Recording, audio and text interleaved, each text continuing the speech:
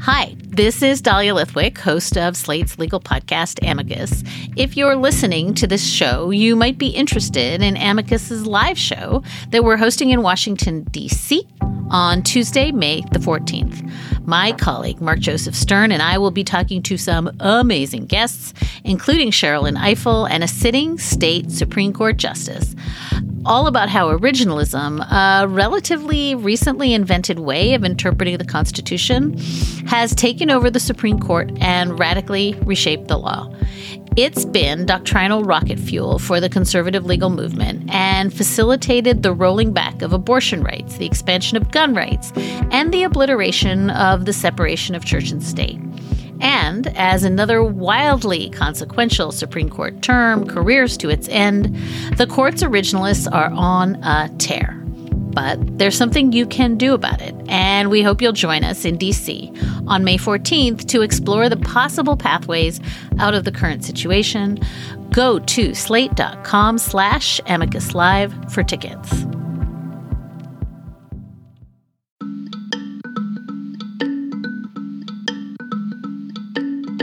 Hi, and welcome to Amicus. This is Slate's podcast about the courts and the law and the rule of law and the Supreme Court. I'm Dahlia Lithwick, and I cover some of those things for Slate.com.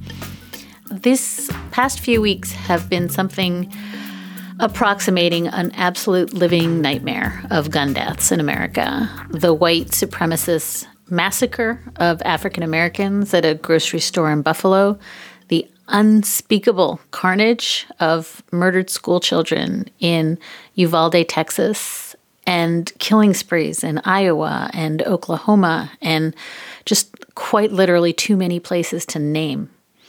These atrocities are not met with the sobriety and seriousness and horror that they warrant. They are met with almost winking proffers of, quote, thoughts and prayers and pledges to arm librarians and doctors and truly deranged plans to close all school exits but one. It is too easy in this moment to feel these twinned responses of grief and helplessness. The doom loop that is both the Onion headline about nothing to be done about a problem that only happens in America, and this monstrous indifference of a political system that appears to have been designed so that nothing can be done. We wanted to mark that sentiment, but we also wanted to check it. And this week, I found myself interviewing Attorney General Eric Holder for our upcoming summer book season that will open in July. His new book is called Our Unfinished March, The Violent Past, An Imperiled Future of the Vote. It's about gerrymandering and voting rights. It's written with Sam Koppelman and published this past month by One World Press. The book is a direct refutation of that feeling of unresolved grief, a roadmap to repairing the democratic systems that allow us to just languish in catastrophes that should be resolvable. So here is Eric Holder, Attorney General of the United States under President Barack Obama from 2009 to 2015, and the first African American to hold that position, on what needs to be done, and more urgently, what can, in fact, be done to stop a cycle of unbearable, senseless gun violence that is eating the country alive. The thing we have to first understand is that the gun problem is inextricably tied to our democracy problem. There are substantial majorities of the American people who are in favor of simple, common sense things like background checks, like banning assault weapons, not to the same degree. 80-90% of the American people want to make sure that everybody goes through a background check. 60% of the people or so want to make sure that assault weapons don't litter our streets. And yet 60% is a very substantial number. You get 60% of the American people to agree on anything.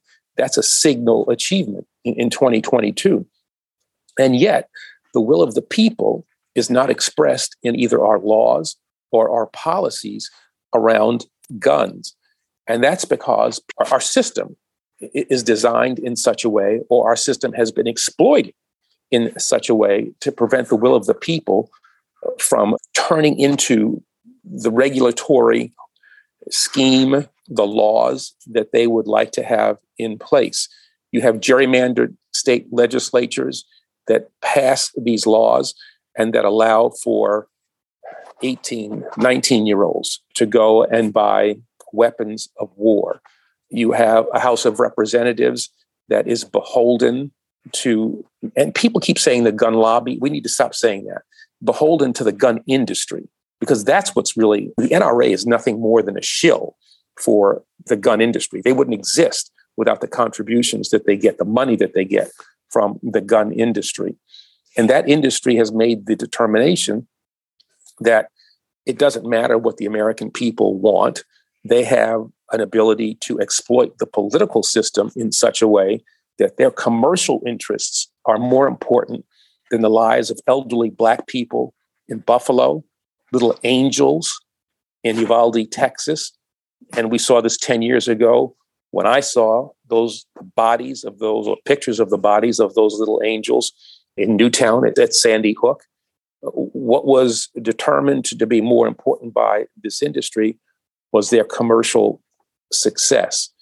And they have co-conspirators, confederates, collaborators who serve at the state and federal level who know that they can do things inconsistent with the desires of their constituents and suffer no electoral consequence. That's the problem. Attorney General Eric Holder on stopping the cycle of gun massacres. You will hear much more from him about his tremendous new book in an upcoming show this July. For this week's show, we wanted to spend some time buckling in together with you for what's to come at the U.S. Supreme Court. As of this first week of June, in this October 2021 term, the High Court is facing its biggest backlog in over 70 years. According to our friend Greg Stohr, the High Court is due to issue 33 opinions. That's 53% of its expected total in all argued cases, and all of that is due in the days between now and July 1. The court is also juggling a leak investigation around the Dobbs opinion, a shadow docket that seems to never sleep, and roiling public discontent and internal strife. So that seems bad. To figure it all out, we're going to speak to our very favorite Supreme Court reporter, Mark Joseph Stern. He covers the courts and the law for Slate, and we're going to try to pick a path through everything that's gone wrong and what could possibly happen. Later on in the show, our Slate Plus listeners will have access to a conversation I just had with Noah Bookbinder of Citizens for Responsibility and Ethics in Washington about judicial ethics and the increasing tension between the justices' aversion to oversight or binding ethical rules and the health of our democracy. If you are not a Slate Plus member, you can take a look at what's on offer at slate.com/amicus plus. Membership will get you access to ad-free versions of all of Slate's podcasts, and you will have access to bonus and emergency segments of Amicus. Mark and I will be hopping into the studio as soon as the biggest cases start to come down this month, so don't miss out. Head to slate.com/amicus plus, and thank you, as always, for supporting the work we do at the magazine. Okay, speaking of Mark Joseph Stern, he is here now to try to help make sense of a term that is not like any term I have ever seen. Mark covers the courts and the law for Slate. He is the fearless anchor of the above-mentioned Amicus Plus segments, and I think he's as bleary-eyed as I am, and it's only June. Mark, welcome to the big show.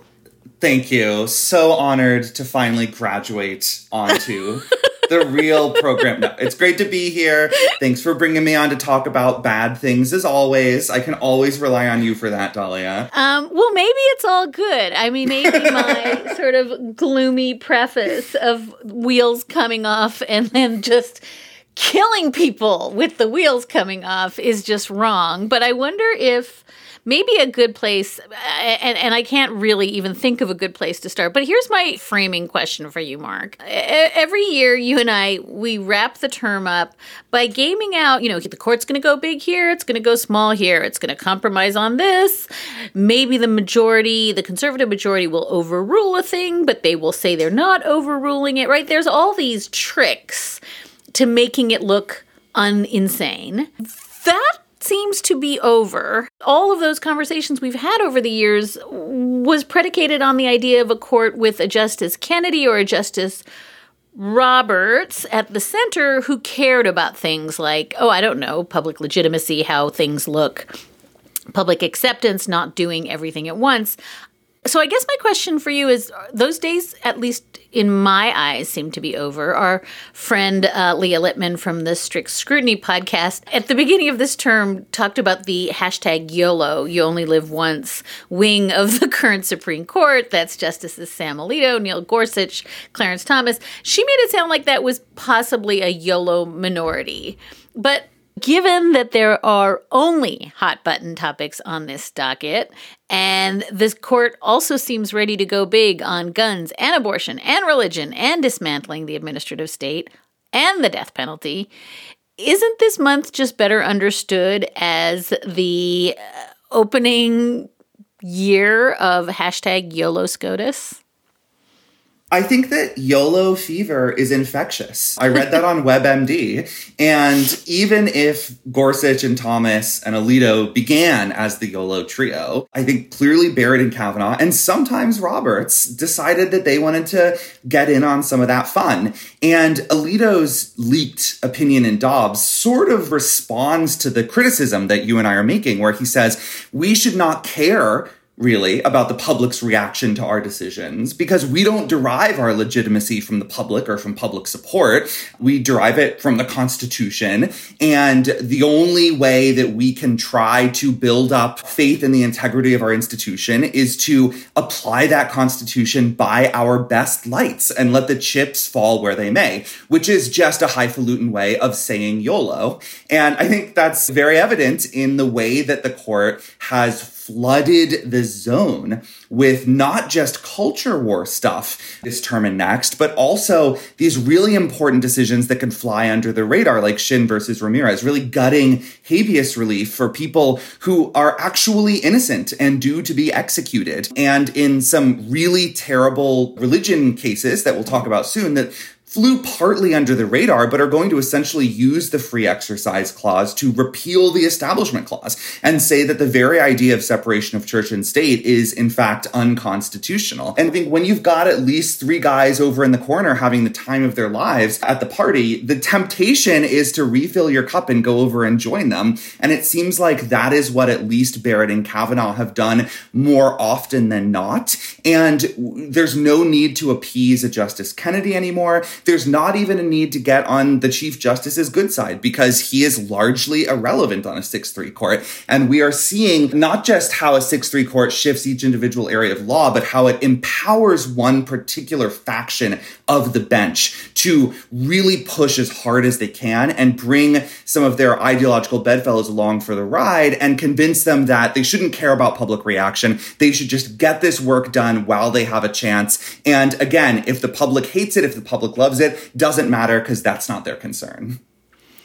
And I guess that leads to a completely non-facetious question, which is maybe this is a good thing, Mark. I mean, maybe all the years of what you and I keep calling gaslighting, of the John Roberts ethos of lie to us better, do a better job of giving us a pretext that we can live with. All of those years of blind faith in this oracular court that doesn't do politics, maybe it's better that it's over. Is there any utility in just having the fiction and the pretense gone? And I say that, with all due respect to Justice Stephen Breyer, who swims in the soothing warm waters of those pretenses and illusions. But for the rest of the world, isn't it a good thing to just call it what it is, have it be this bare knuckle, purely political, purely partisan fight? Because at least now we can talk about it in its real terms. I think you and I have been talking about it in its real terms for a while. And what's happening is that more and more folks are looking at what's going on and agreeing with us, which to me is definitely a good thing. I love it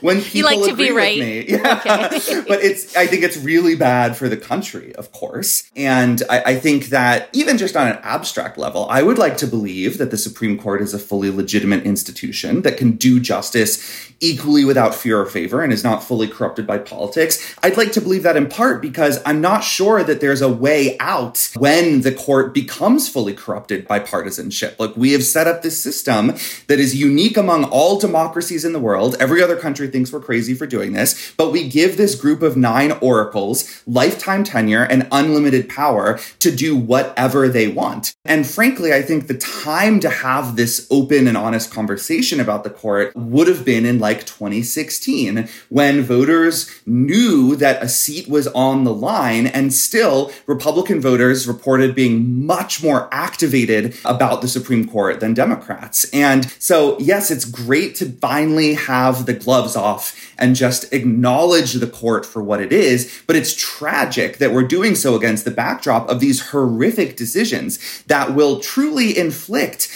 death, in the case of forcing women to birth unwanted pregnancies, in the case of the gun decision that we'll soon talk about, and destruction of our democratic institutions, of voting rights, of all the stuff that made America a thriving multiracial democracy within our lifetime. So, there's good and there's bad, but I would say that the bad probably outweighs the good. And just one last follow-on to that, and this is, again, rank speculation, but do you have a cart-horse answer to the question of all of these other pathologies that we've been talking about this year, whether it's unreasoned shadow docket orders or reliance on unreasoned shadow docket orders as though they are now reasoned, or potshots by the justices at the press, potshots at each other, really, I think, acrimonious infighting. The leak itself, Mark, Clarence Thomas's recent kind of love song to the much better court under Chief Justice William Rehnquist. What's the cause and what's the effect here? In other words, I'm super curious if the justices are now of the view that, good, the gloves are off and now we're going to act like small children, or if the acting like small children, just in whatever context, whether it's the partisan speeches or the, fighting about wearing masks at oral arguments together, that's causing the kind of fiction to fall away. I think that question is very offensive to small children, many of whom are far better behaved than Sam Alito under any circumstances. Look, it's a great question because what we're seeing right now in terms of demeanor with the justices feels a little counterintuitive. People like Clarence Thomas and Sam Alito are about to get everything they want. They are winning so much. They are prevailing in almost every single major case and a lot of minor ones. Clarence Thomas is writing blockbuster opinions for the first time in his career because he can finally hold together a 5-justice block. And yet, Alito and Thomas have never sounded angrier. They go out and they do these wild partisan speeches complaining about how much they dislike the current court, about how they feel that even the judiciary is adrift, despite the fact that the judiciary has moved toward them to the right so dramatically over the last few years. And so my theory of the case is essentially that they watched for decades while the court was center-right or moderate or occasionally handed down liberal rulings, and the country largely accepted those decisions. And the legal establishment accepted them. There was not a call generally to expand the court, and the court's approval ratings remained high. They feel, Thomas, Alito, and those horsemen, they feel like, okay, they've now won fair and square. They're in the driver's seat. They're issuing all of the decisions that they think are right, that they believe are certainly no more radical than, same-sex marriage or abortion. And suddenly their approval rating is plummeting. Multiple Democratic lawmakers are talking about expanding the court. There is a huge amount of unprecedented and brutal candor in the dissents, not just of Justice Sotomayor, but also Kagan and Breyer, who are finally calling it like it is. And I think they're deeply frustrated and annoyed that they don't get the kind of deference and praise that they believe they're owed. That now that they are in the driver's seat, people are realizing that the court is, in fact, a corrupted and partisan institution, more so now than in living memory. And I don't know if that directly answers your question, but I think that contributes to this dissension among the justices and this discord that we're hearing about constantly, because I think that they are really mad at the liberal dissenters for pointing out that what they're doing is in some ways illegitimate and incredibly dishonest. I think they're mad at Chief Justice Roberts for sometimes stepping up, like in that Clean Water Act shadow docket order, and signing on to Elena Kagan's dissent, saying this is BS. I think they feel that they are owed a lot more respect than they are getting, and that is making them very publicly angry.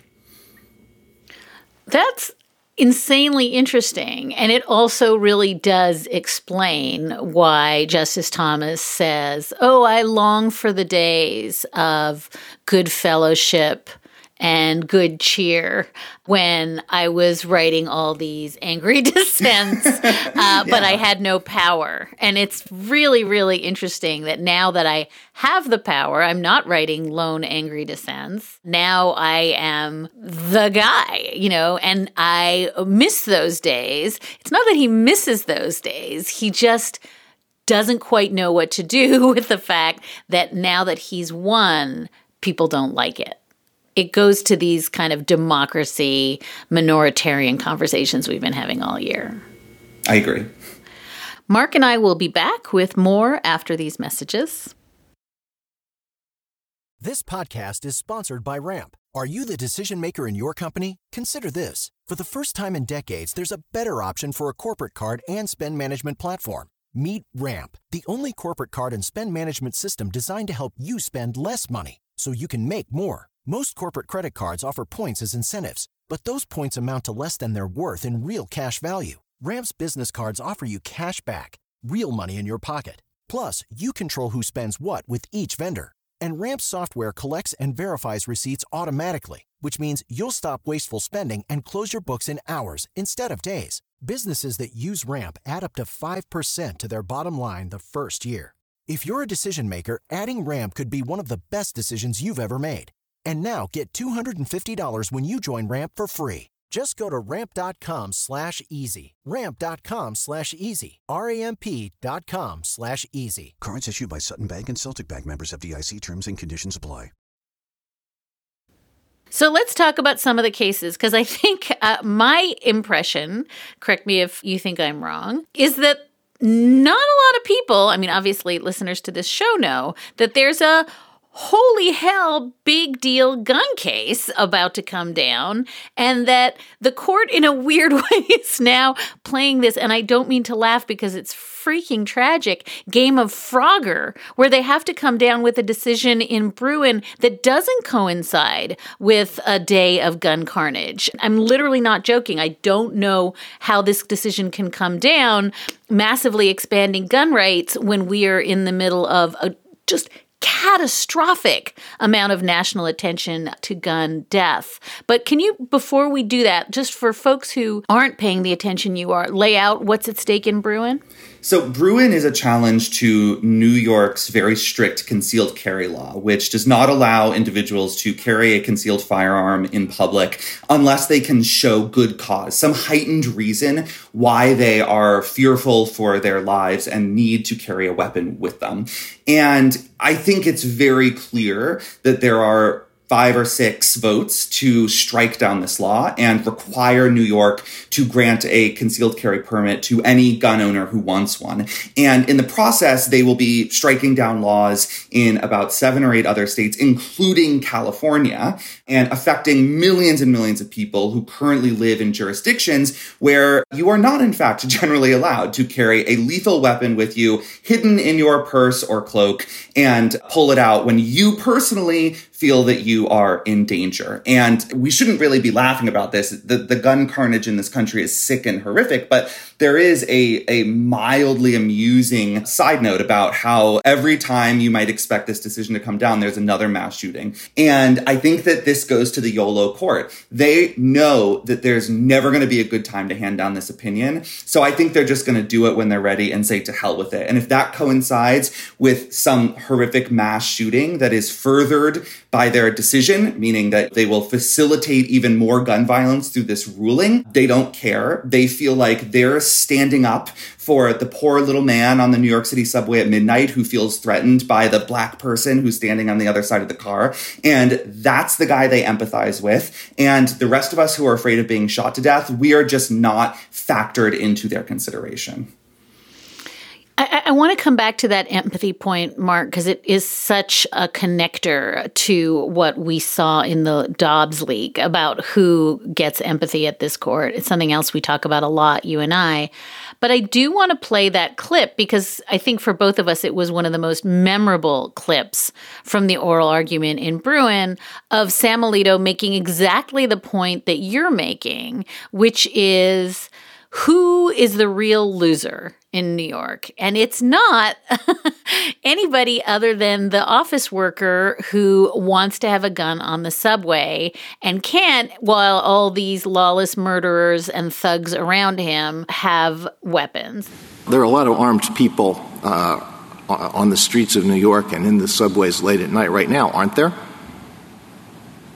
I don't know that there are a lot of armed people. No? There are people with illegal guns, if that's what I'm talking about. Yeah. How many illegal guns were seized by the New York Police Department last year?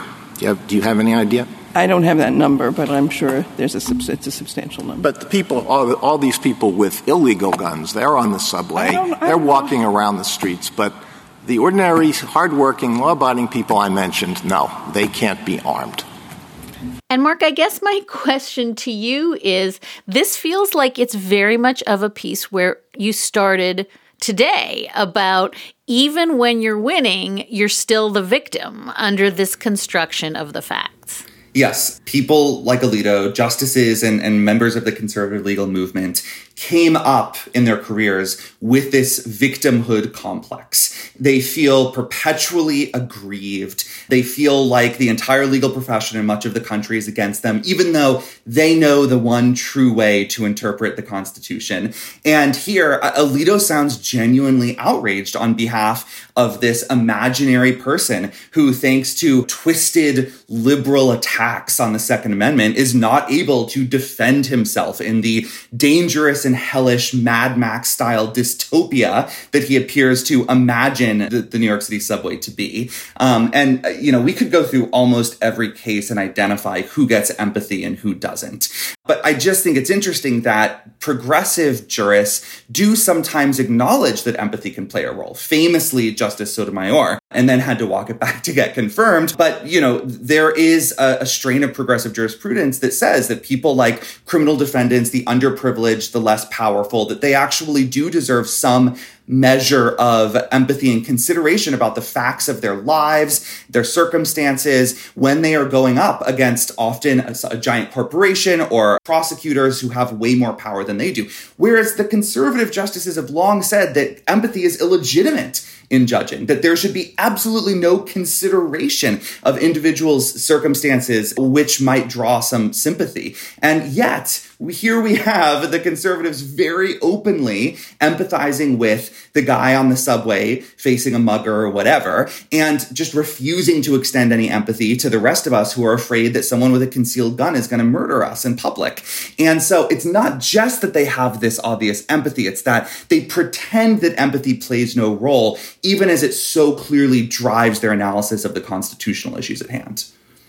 And a coda to this is a point you and I made in print last week, but I think it's worth saying that protesters outside some of the justices' homes after Dobbs were immediately met with bipartisan congressional efforts to protect the justices, they get protection from imagined or real assailants. The idea that nobody else has that protection doesn't seem to factor. And one of the things that was really hard to listen to in Bruen was this kind of waka waka comedy routine about what kinds of places are sensitive places where you might in fact allowed to regulate guns. And it's like, ha ha ha, the Columbia University campus, the NYU campus, ha ha ha, the Times Square on, New Year's Eve.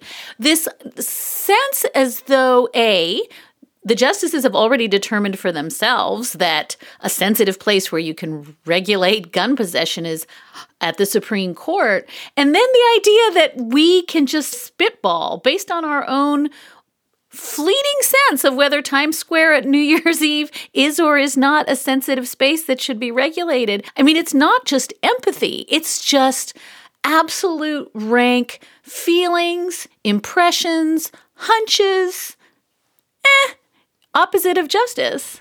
And how lucky for them that they do not face the lethal consequences of their own rulings, that they will not be the ones on the New York City subway when some overeager concealed carry permit holder whips out his gun and starts shooting wildly because he thinks that the people who are doing the dances on the poles are actually trying to rob him. The justices do not have to deal with this stuff. And so for them, it's all a parlor game. And that is very sickening to me because it's our real lives and they just don't appear to care at all. I want to turn to the religion cases, Mark, because you've talked so often in our Amicus Plus segments about this paradox, the same paradox that you flicked at where Justice Alito says in Dobbs, if you don't like it, you can do something about it. And, obviously injecting religion into the public sphere is something that the court is very invested in. And Carson, one of the cases we're going to talk about just now, is a natural conclusion of years of trying to have public funding go toward religious schools. It's another one of those places where there's such a paradox here because this is not a massively popular public opinion. No, I don't think that most Americans would say that they would like their tax dollars to subsidize the exercise of religion that they do not subscribe to. And yet that is exactly what the court's going to do in this case, Carson v. Macon. So just to back up for those who aren't keyed into this one, Maine has a lot of rural areas where there aren't public schools, and the state will pay for kids to go to private schools in those areas. And it has one rule, which is no religious schools. We're not going to pay to send kids to overtly religious schools to get religious education, because that would be subsidizing the exercise of religion, which is not only wrong in our view, but we think violates the Establishment Clause of the First Amendment, which we had thought for many years required the separation of church and state. And in this case, the Supreme Court is going to say, no, quite the contrary. The First Amendment's free exercise clause requires the state of Maine to fund these overtly religious schools and to fund the indoctrination of these children. And I don't use that word lightly. If you look at the schools that are going to benefit, they are like evangelical indoctrination academies, anti-LGBTQ. They expel gay and trans students. They expel students who are children of gay parents. They discriminate wildly against LGBTQ teachers. They force students to continually pledge their allegiance to Christ and all of his works. This is the pure exercise of religion, the kind of thing that James Madison wrote the First Amendment to prevent. If you read his writings, it's pretty clear. And yet the court's going to say that, in fact, the First Amendment requires public funding of these schools by declaring that simple government neutrality toward religion, that just having the government say, we want to be neutral toward religion so that we are not respecting any kind of establishment here, that somehow violates the free exercise clause, and that in reality, the government is obligated by the Constitution to grant special favors and funding to religious schools and institutions. And can I play you a minute of Justice Gorsuch talking about watered down religions in oral arguments in Carson v. Macon? I do want to understand this theory. So a private entity can provide a public education in Maine. Yes. And a private entity in California can. A private, yes. It just can't have too much religious entanglement. It's not that it has too much religious entanglement. Well, some might be okay, but some might not. I believe is your answer to the Chief Justice. The ones that would not be okay are the ones that are instilling religious beliefs in children. Okay. How does that not discriminate against minority religious viewpoints or ones that are unorthodox?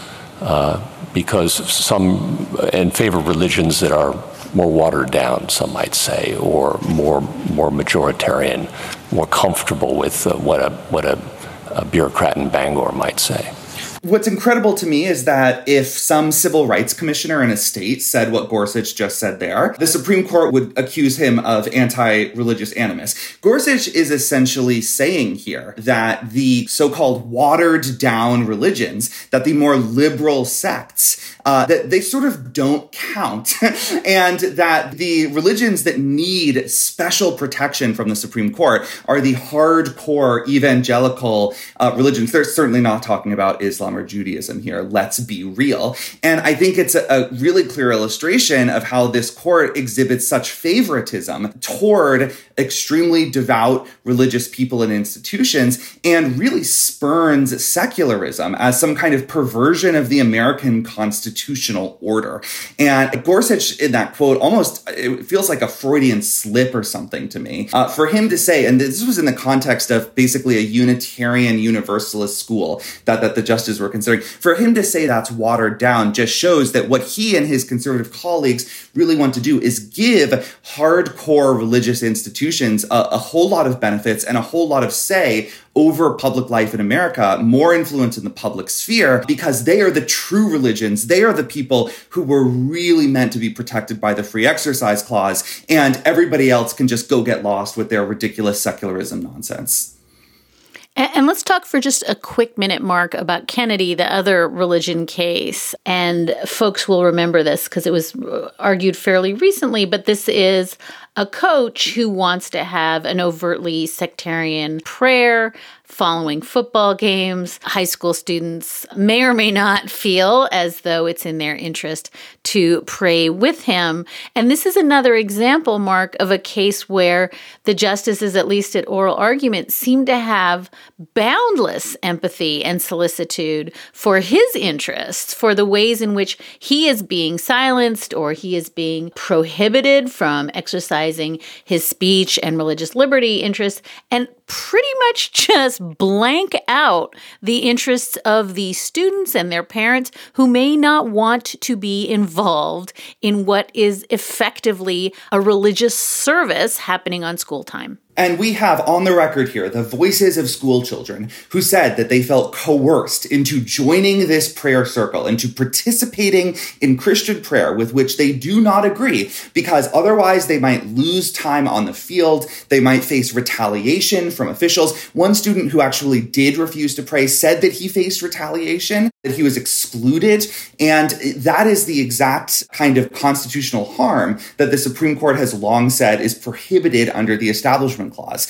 Coercing people, especially children, into practicing a religion that they do not share. And yet again, this brings us back to our theme. The court is just using the Free Exercise Clause to repeal the Establishment Clause. And so those kids and their interests are wiped from the analysis, and the court will only focus on poor Coach Kennedy, who just wanted to practice his religion in peace, not really, at the 50-yard line in public, and give him the right to really start bringing Christian prayer back into public school in a way that has not happened since the Supreme Court first outlawed prayer in public school in the 1960s. Let's take a brief break to hear from one of our wonderful sponsors on this show. I'm going to keep just doubling down on this same theme about solicitude and empathy for me and not for thee as we turn to Dobbs. And we've done so many shows on abortion and on Dobbs, so we don't need, I think, to go into the facts of the Mississippi 15-week abortion ban, the leaked draft that seems to suggest a huge big swing overturning Casey and Roe.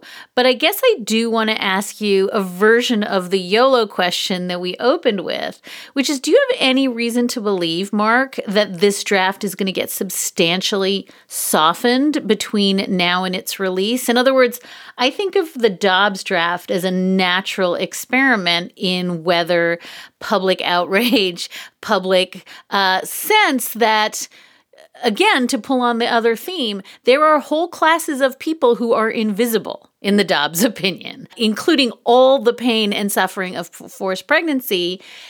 Does Justice Alito go back and pull from this very, very, I think, sarcastic and caustic draft some of the language that suggests that he just doesn't care if women suffer?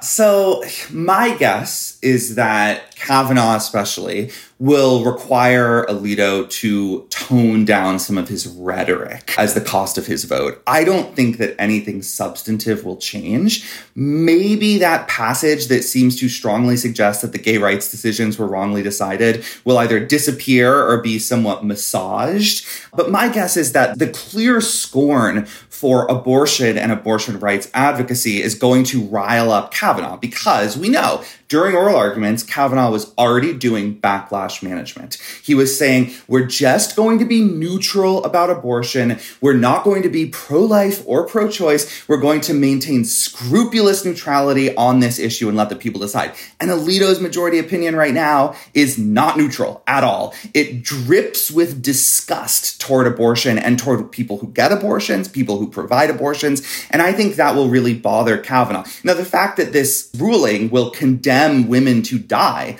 by forcing them to carry and birth high-risk pregnancies, I don't think that bothers Kavanaugh at all. He doesn't care about them, but he doesn't want the public to think that he is an anti-abortion zealot and that that's what drove his vote in this case. So I do think that we may see a somewhat more, PG-rated version when this draft comes out, but almost all, if not all, the substance will still be there. And does that lead you to have a sense of where John Roberts lands in this? Does he end up voting with the three liberals, knowing as he did, we've seen this before in abortion cases, that on the merits he 100% agrees, both with what Mississippi tried to do and with what Sam Alito wrote? Or does John Roberts just try to... it's interesting. It's interesting. All these conversations we've had over these years about how John Roberts manages the court and the appearance of legitimacy. Now, I guess he has to manage the appearance of legitimacy of John Roberts. Where does he land now? So we know that as of the leak, he was trying to persuade one or two conservatives to sign a, quote, moderate opinion that would uphold a 15-week ban and maybe even earlier bans without formally overturning Roe and Casey. Query whether that would actually be better than what Alito wants to do, or whether it would just trick people into thinking that the right to abortion still exists in some capacity and mute the political backlash. I think that Roberts is thinking about that, and it may be driving his desire to carve out a kind of phony middle ground. I think, though, that now with this leak, there is a real chance that Roberts just signs on to a toned-down Alito draft, and that Roberts views the leak as an attack on the court's legitimacy and doesn't want to reward the leaker if he thinks it was a liberal by setting himself apart from the other conservatives. And I think also he does not want to be known as the chief who lost control of his court. He wants to look like he's in the driver's seat. And, Chief Justice Warren Burger, he did not agree with Roe at all, but he signed on to it because he wanted it to look like it was still his court. I think there's a chance that the chief does this. And even though he thinks that the court is making a huge political mistake at a bare minimum and just resigns himself to the fact that even if he's no longer in control, he could still occasionally create the illusion of control. We've done show after show, Mark, about the court's years-long efforts to kneecap the regulatory state.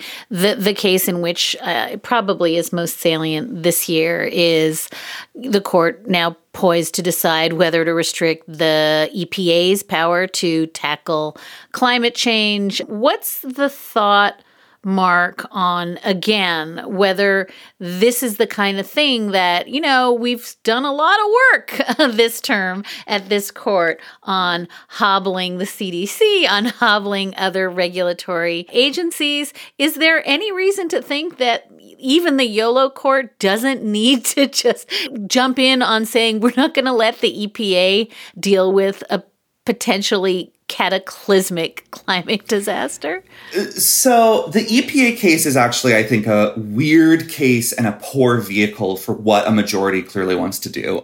Just briefly, there's not actually a carbon rule in place right now that's being challenged that the Biden administration wants to keep. There's no rule. It's a very bizarre set of facts and maybe not the cleanest vehicle for the court to take another big chunk out of agency deference in the entire administrative state. Plus, these cases will just keep rolling in because every time the Biden administration does anything, when Joe Biden farts in the Oval Office, red state attorneys general run to a Trump judge and demand a nationwide injunction, and they get it. And at least half the time, they convince the Fifth Circuit to uphold it. And so I think all these cases are on a rocket docket to SCOTUS. And if this one is too messy for them, they can just do a little bit of damage and then wait until next term to start striking down these laws as a violation of the non-delegation doctrine or the major questions doctrine or all this other garbage that has no basis in the Constitution or in law, but that Brett Kavanaugh and Neil Gorsuch really like.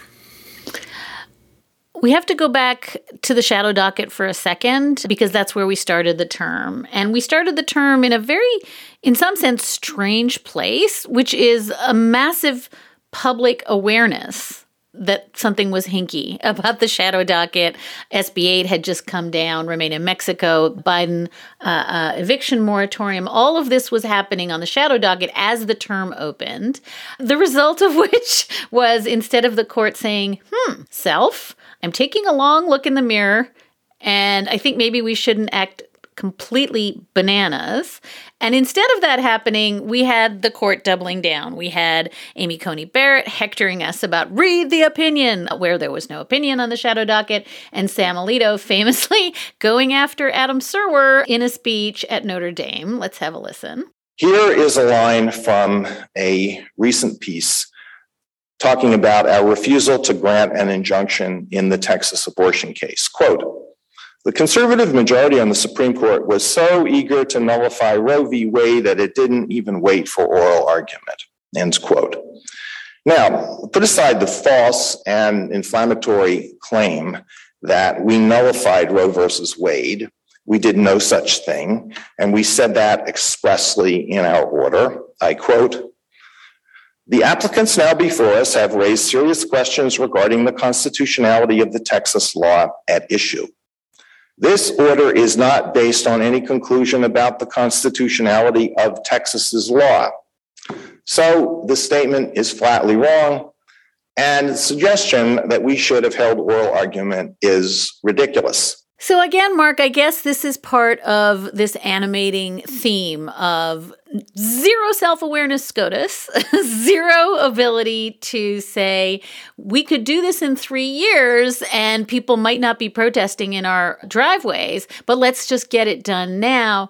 And I wonder if part of this lack of self-awareness is because it's just too easy to blame the press, or if there's something more pernicious that really does go to the heart of where you started talking, which is the court actually doesn't care about the institution of the court.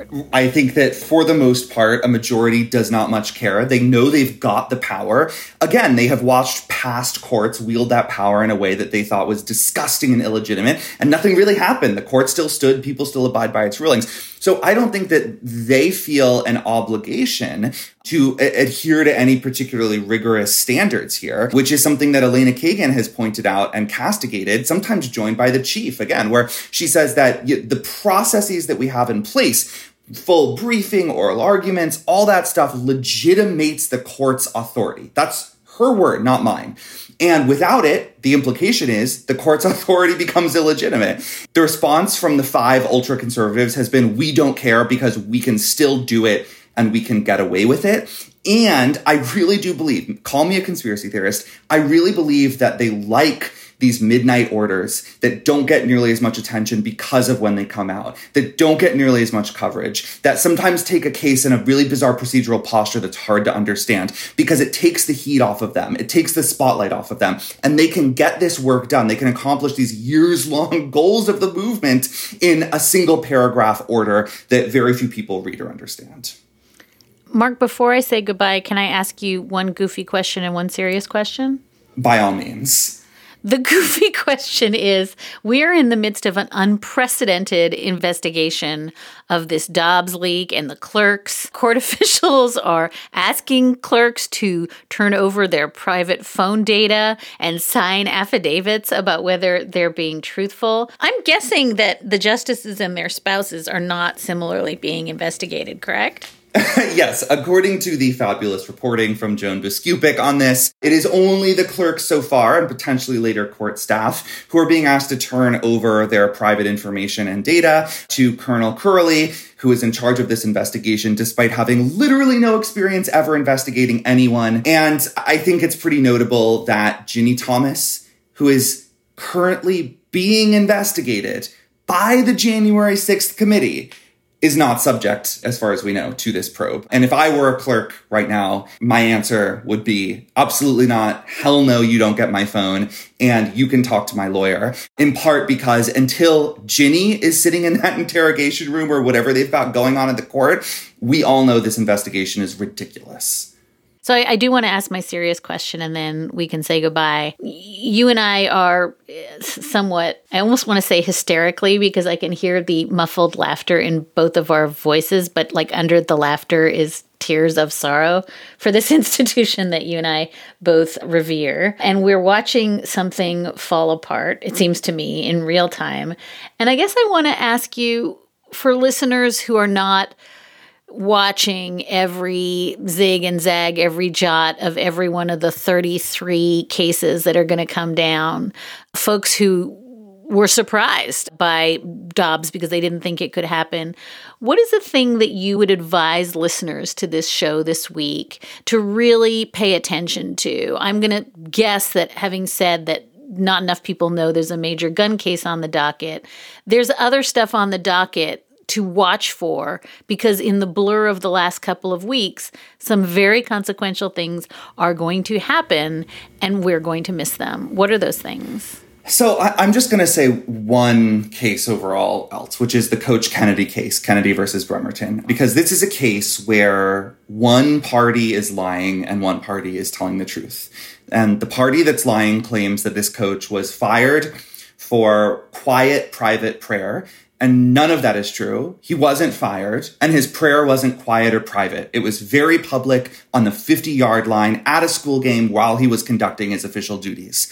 And there are photos of it. It's like, should not be contested. And yet the Supreme Court is going to reject the reality of what happened and adopt this fantasy in order to reach the ruling that they want. And I just want people to look at the facts of this case, read our article about it, go read some briefs, look at the photo evidence, and then read what the court says happened. And just hold that in mind moving forward. Remember that this court is willing to embrace outright lies, that this court is willing to build new doctrine on objective falsehoods just to reach a result that they like, that furthers their own agenda. And then the next time you're tempted to believe in the integrity and principles of the majority, remember that, keep that in mind. Because while this case has not gotten a ton of attention, I think it may be this term's single best illustration of how the majority believes it is entitled to its own facts, and that it can simply warp and manipulate reality when it doesn't meet the majority's needs in order to drag the law as far rightward as possible in as short a time as possible. So that's a sobering place to land, Mark. We started with hashtag you only live once, and we're ending with hashtag alternative facts. And those two things, I think, together maybe set us up for next term, whatever happens in the next few weeks, when we have affirmative action, when we have more discrimination against LGBTQ Americans. And I'm going to venture some very worrisome voting rights cases. All that is coming. And you are saying, and I think I don't disagree with you, facts may not be what you think they are going into that term. Facts just do not matter to this court. And as flawed as this institution may be and has been in the past, that has not really been the case until now. And that feels like a leap into the abyss that bears at least noting, if not bemoaning, as we crash into this final catastrophic couple of weeks in the term. Mark Joseph Stern covers the Supreme Courts, the law, and democracy generally, and so many other things so ably, and has been my absolutely indispensable partner in crime on the Amicus Plus segments. We're going to have a lot more of me and Mark talking to end the term, and I just want to thank you, Mark, because I always learn from you, even when what I'm learning makes me sadder than I already thought I was. So thank you. You're welcome, and maybe one day we'll find at least one great thing to talk about. I just know it won't have anything to do with SCOTUS. I mean, the great thing was you get to say I told you so. And that is a wrap for this episode of Amicus. Thank you so much for listening, and thank you so very much for your letters and your questions. You can keep in touch at amicus@slate.com, or you can always find us at facebook.com/amicus-podcast. Today's show was produced by Sarah Birmingham. Alicia Montgomery is Vice President of Audio, and Ben Richmond is Senior Director of Operations for Podcasts at Slate. We'll be back with you with another episode of Amicus next Saturday. Until then, take good care of yourselves.